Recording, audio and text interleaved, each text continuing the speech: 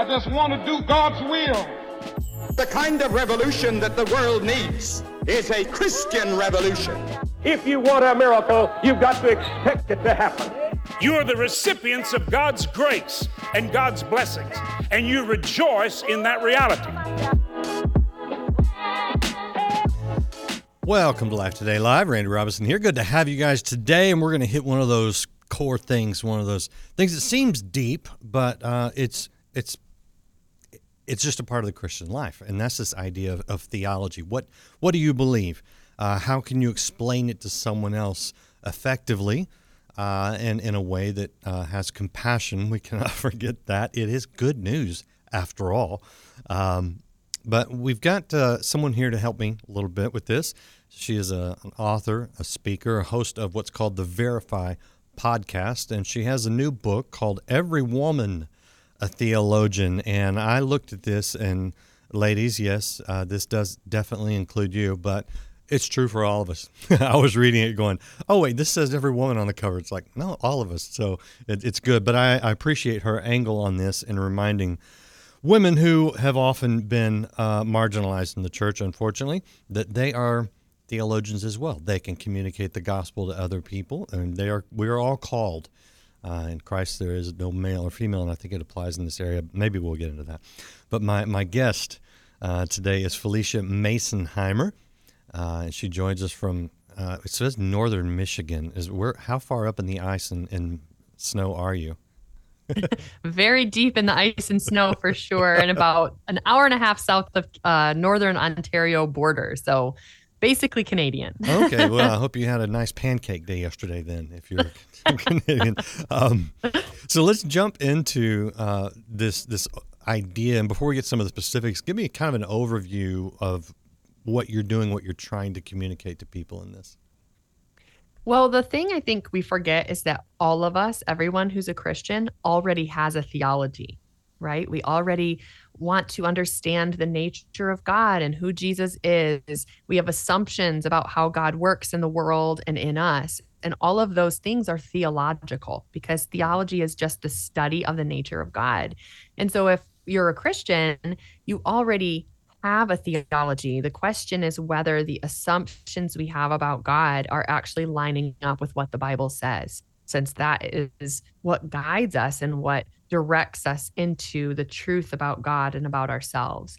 And so I have the privilege of teaching mainly women, but also some men and children about what it means to be a theologian every day. If you're not going to seminary or you're not in ministry, what does it mean to take seriously the things we believe about God, and how does that affect us in our daily lives? Do you think sometimes we're guilty, those who are just ordinary people, guilty of kind of taking that theologian title and putting it off on others as if they're the experts, they're the ones that need to teach other people, they're the ones that can explain? And I appreciate education. I mean, Paul made a point about women not teaching because they were the uneducated ones of the time in that particular church.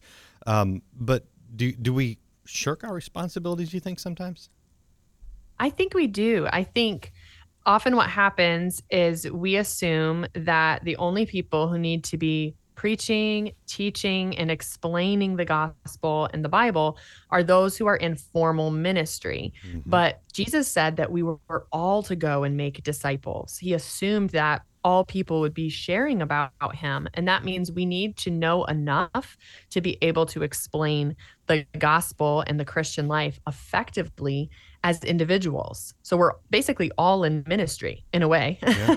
Absolutely. Go ahead. Yeah, we all need to be able to communicate, give a defense for the hope we have, as Peter said. Yeah.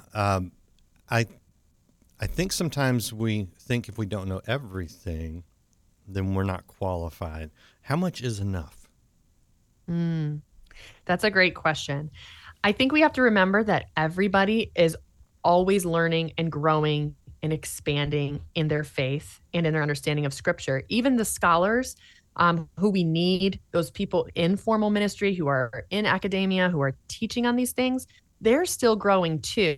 And so their work is valuable to those of us who aren't as educated as they are, but we're all still growing in our understanding and our study of the Word. And so it's not like we have this point where we arrive in our knowledge of God. We need to see this as a lifelong, exciting adventure with God of coming to know him better and getting better at explaining his truth to other people. I'm curious how you handle, so I finished up, I went to public school most of my life, but I finished at a private Christian school, went to Oral Roberts University, where we took Bible classes and things like that. But I had a communications degree. And I haven't gone to haven't had any formal theological training. I've been studying my whole life. I find that the more I study, and I'm in the middle of this right now, the more I almost realize how much I don't know. Right? You experience that one. And that's fine. And also I run into, there are theologians, well-studied, respectable people who don't necessarily agree on interpretation and definitely not application of scriptures. How do we not get so bogged down sort of in the weeds of theology that we're still effective in communicating the basics? I think this really comes back to understanding what of Christianity makes up the core, the absolute essentials that you have to adhere to be able to call yourself a Christian.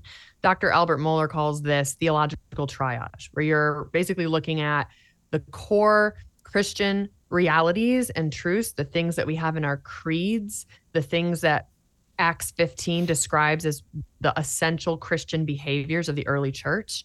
Those are the things that we look at for the core. Now, it doesn't mean that the secondary issues or preferential issues don't matter, because they do, but then we're able to give a lot more grace for differences of practice when we know what theological issues are hills to die on. And especially in today's culture with how divisive it is and how quick we are to make judgments about absolutes, if you will.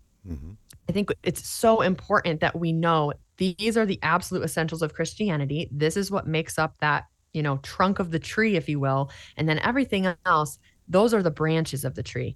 And when we understand that, I think it's a lot easier to communicate the essentials and then slowly kind of walk alongside people for the other theological issues. So you've been around. You've got a degree from Liberty University. You've probably been around to see those who are without love. And so they're basically that clanging cymbal, it's just noise. And I'm old enough and been around enough that it's just annoying to me. It's really a turnoff. So sort of the other component to this, I think, is learning how to love people. And as someone in the audience comments, just plant the seed and God will water it. Do we really, how much theology do we need to know if we effectively just love people and tell them that God loves them? Can't he do the rest? I'm setting this up a little bit, but I think you understand what I'm going at. Yeah, I do. I think what you just described is a question that a lot of people in today's culture are asking. But really, when we say, can't we just love people? We're asking a theological question. How does God define love? What does it mean to love someone? How does God define love? So in the book of 1 John, it says that God is love, but our culture says the reverse. Love is God.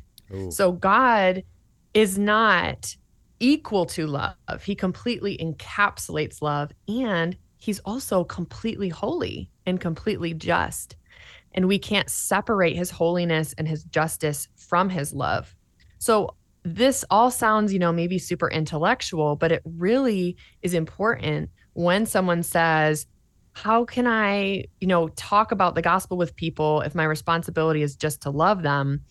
We have to remember that Jesus had to die for a reason, right? He wanted us to experience his love. That's why he died.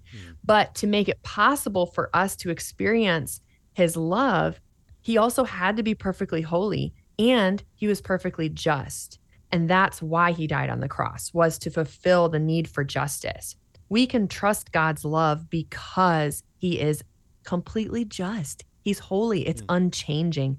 If he wasn't just and holy, his love could change. He could be like the Greek gods that we read about, who are always doing something ridiculous and they're untrustworthy and they can turn their back on you or change their mind. But we know our God is perfectly loving because he's holy. And that means that we're responsible to communicate both his love and his truth at the same time. Great answer, by the way. And that's, I think you're spot on. What are the big questions that you think people, or that you address in the book, which I'm guessing are the ones that people often discuss and that we kind of need to know? Well, I think a lot of times when we talk about theology, people think that's far off, it's not relevant to me.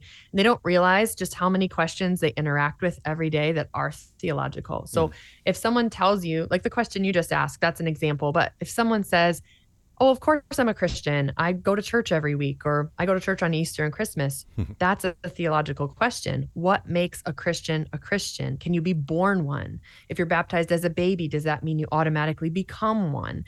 Those are things that we encounter day to day that we should be able to answer, because we can't always refer someone to a pastor, right? Or send them an article. And so asking questions like, why do bad things happen to good people? Or what's the purpose of life? Or why am I alive? Any of these things are theological questions, and the Bible really does answer them, because I think God is so gracious. He wants to allow us, he encourages us to use our minds in seeking him. I think that's pretty sweet. How do you address the issue? Well, you mentioned, baptism. Okay, so we got infant baptism, we've got submersion as an adult, we've got this age of accountability, which is not laid out in Scripture. It's just sort of drawn from, that is pretty ambiguous. And then you've got, the passages that don't mention baptism as essential to salvation, and the whole split over that. And we've got all these, what you call individual threads in sort of theology and tradition. And those can be, I just read the comments on YouTube or something, I get hit with these different ones. Oh, well, you're not a Christian because of this. It's frustrating at times, but it could be confusing to an outside person going, now, wait a minute. All these people call themselves Christians, but they can't even agree on these things. How do you address those? Well, let's go back to the idea of the core doctrines. Every Christian tradition agrees baptism is essential. To continue with that example, we all say the Bible's pretty clear, repent and be baptized. Now, whether you do that as an infant or you do that as an adult, whether it actually saves you or it's a symbol of your salvation, there are different views. Right. But every Christian tradition is going to have some kind of baptism. So the core portion is baptism, right? Like repent and be baptized. Okay. When it moves from core to secondary is the question of how. How do I walk out this concept? How do I specifically do this in a church construct? And so that's where we see the diversity of denominations. Now, I've attended or been a member of at least 10 denominations over the course of my life. You and me both. And perhaps because of that, I have a lot of affection for the diverse ways that God uses the church. And I think we have to remember that denominations sometimes are a reflection of division, but they also are used by God in really powerful ways to reach individual people and nations and cultures in ways that we don't always expect. That someone may be reached by a Presbyterian church in a really unique way, and they might be reached by a Baptist church in a really unique way. And they might have different ways of going about things like baptism, but God can still use them to bring people to his heart. And I think we just have to remember that in the conversation. I think you're right. And I think we need to go back and just remember the goodness of God. He's a good God. He's not the mean, legalistic father that a lot of people want to make him out to be. And I agree with you 100% on the denominations. I'm a Presbyterian now. Thanks for mentioning us. But I'm Cumberland Presbyterian, not PCA or one of those other ones that are straight. So even you get into that, it's crazy. But I think you're right, because, I know people, or Roberts University, I know people that need to feel that they rely heavily, I think too heavily, but whatever, on experiential things, and then like I know other people, interviewed someone yesterday, recently that's in John MacArthur's church, and they adhere to Scripture. I mean, and sometimes I think almost doggedly, but they have I appreciate their value of the Word. And I think you're right in that God can and does often use those as the things that people need. Someone suffered trauma, they need a very feeling-oriented experience. Someone who's struggling with concepts maybe needs to really focus on the Word. Some people love the traditions and the old hymns, the liturgy. Others love the contemporary worship. There's this old complaint about being a church on every street corner, and I was always like, why do you say that like it's a bad thing? It's a fabulous thing, different flavors for different people and wherever you're at in your life. I kind of take your view on that, and I appreciate that. That was my long ramble. I want to show people the book again. It's called Every Woman a Theologian. Know what you believe, live it confidently, communicate it graciously. I love the title. By the way, I was on the PR stuff. I was a little confused. Is it out now, or is it coming out next week? It comes out next week. Yep, okay. One more week. Pre-orders, are they doing? They're doing well. Pre-orders are doing well. We're really excited to the response. Okay, so you can actually pre-order. For anybody watching, if you're watching it before it's on the shelves, or do we even have shelves anymore? I don't know. You can order it now. You'll get it next week. I want to ask you about the title, though, because you do focus on women. And is that intentional, or is this just sort of your niche? I started out writing to women on biblical sexuality, actually, and then expanded to begin discussing theology and bibliology as a whole. And because I started out in a very kind of tender topic, specific to women, I've kind of concentrated there. But I do also have men in my audience, and men who have read and endorsed the book. And so I have a little bit of a mixture, but most of what I do is directed towards women. Yes. So what denomination are you in now, if you don't mind me asking? Now I am in, it's hard to say. Whenever I want to say non-denominational, I kind of want to say, but basically Baptist. Non-denominational church plant and a church planting network. But I have had experience in charismatic, Southern Baptist, PCA, Methodist, Anglican, and more. Nice. No, I'm just curious. That's what my previous church for almost 20 years was, a Southern Baptist plant. And the difference, I bring that up because when we moved almost 2 years ago, we started looking for a more local church and visited a bunch of different churches, a lot of good churches. But we ended up in this Cumberland Presbyterian, and the thing that is a theological thing that differentiates them from a lot of denominations, certainly from the Southern Baptists, is that they will ordain women. And so the first time we attended, there was an associate pastor who was a woman who was preaching. And this is one of those big division things, can men learn from women? Should women teach from the pulpit?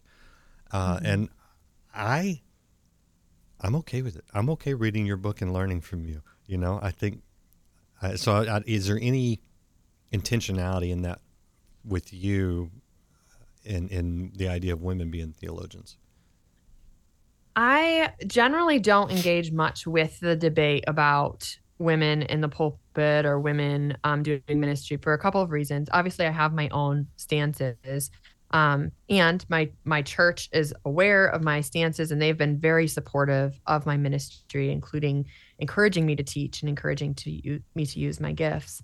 But I believe that when we look at Scripture, it talks about the Great Commission, right? In Matthew 28, it says, go and make disciples of all nations. And we know that at Pentecost, it was a mixture of disciples who were both men and women, and both men and women prophesied and proclaimed the gospel at Pentecost, and 3,000 people came to Christ. I think whenever we talk about women preaching and teaching, we have to look at it through that overall context, that in the Bible, repeatedly, women were in the role of prophet and worship leader and prayer warrior, even if they're not in the exact elder role that you see outlined in Titus and Timothy. We see them doing a lot of other things. And that's something that we can then honor biblically. And I think the more women understand their significant role in the church and take that seriously, I think the more we will see both men and women working together to spread the gospel and truly bring people to know how good our God really is. Yeah. When Jesus rose from the grave, the first one he told was a woman, which in the Jewish culture was kind of a big deal. And she went and told the men. And yes. As usual, they didn't believe her.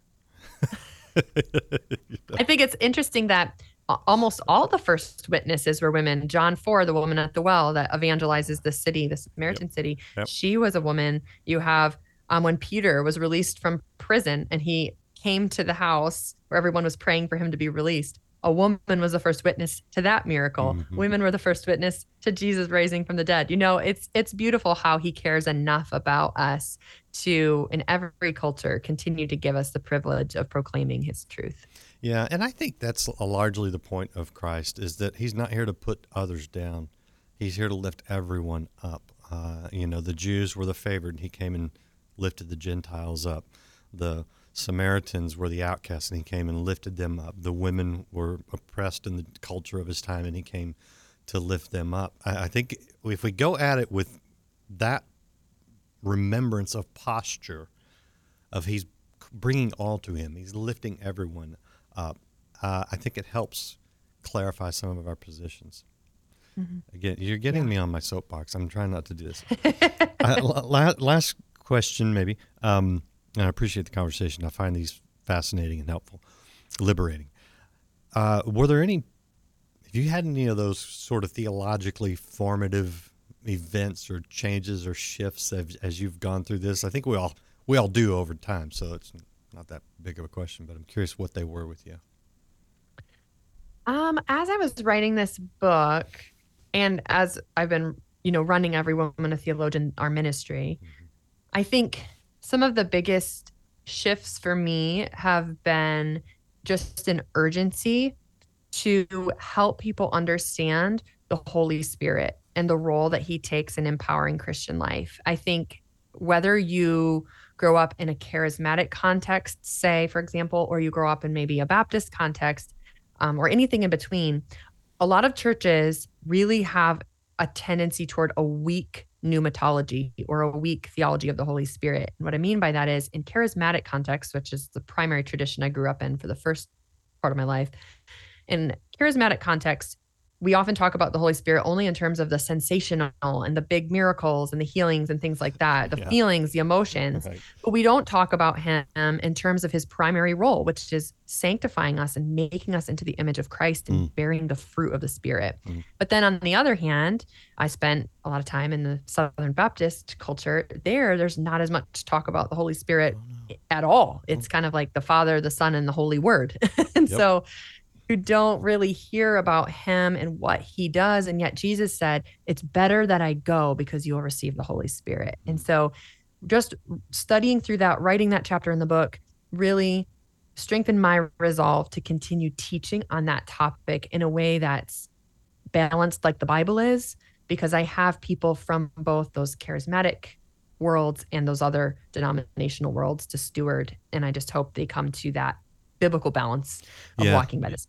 Oh, I love that. And, I for people that have grown up in a singular church culture, I think it's healthy to go visit others and see how they worship. Not so you can find out what's wrong with them, but to say, okay, what draws them? How are they drawn to God through this? And what can I maybe learn to appreciate? I mean, that's been a lot of my life experience, is kind of looking at the other side and going, okay, what is here? And you see some things that you go, I don't see that, or I don't agree with that, and that's okay too. But I think there is value in getting sometimes outside of our own bubbles, or church bubbles. Absolutely. So that's very cool. All right, I'm going to show people your website real quick. This is PhyliciaMasonheimer.com, a URL that was probably easy to get, but that no one can spell. So 100% true. Not saying anything you don't know. But PhyliciaMasonheimer.com, and Every Woman a Theologian might be the easier one to find if you're looking for it. If you're listening on the audio portion of this, I can spell it for you. It is long. But I want to give you the last word, whether it's you telling people about things that you're doing or just sort of encapsulating the book. What do you want to end us with? Well, I would just encourage anyone who is listening to know that you're already a theologian. You already have a theology. And just ask yourself, do you feel confident to share Jesus with other people? Because he has commanded us to do that. So if he's commanded us to do it and we're not doing it, we have to ask why. And a lot of times we just don't feel ready or equipped. And if that's you, there are so many great resources out there. But I also did write this book to be a tool for men and women who want an introductory level exposure to Christian theology and how to actually share it with other people. So I really pray that it's a blessing to many. And I'm so thankful that you had me on. Oh, absolutely. And I appreciate you equipping the saints. We need to be equipped, and we can be. People don't need to fear it. We are called to do it. You can do it. You don't have to do it perfectly. That's what God comes in and fills in the gaps for you. Exactly. Right? So beautiful. All right. I love it. Thank you again, Phylicia. Appreciate your time. Appreciate you being here. Thank you. Be sure to check out the Verify podcast and go ahead and pre-order Every Woman a Theologian, even if you're a man. I enjoyed. I got a PDF of the book, and I started reading it, and I kept reading. I was like, this is good. It's equipping us. We can do it, and I'll help you. So come back. We've got more for you here next time on Life Today Live. Some people get enthusiasm. They imagine it's the Holy Spirit. They want to live the way they want to live and have the Holy Spirit as a bit of something extra. The Holy Spirit must be Lord.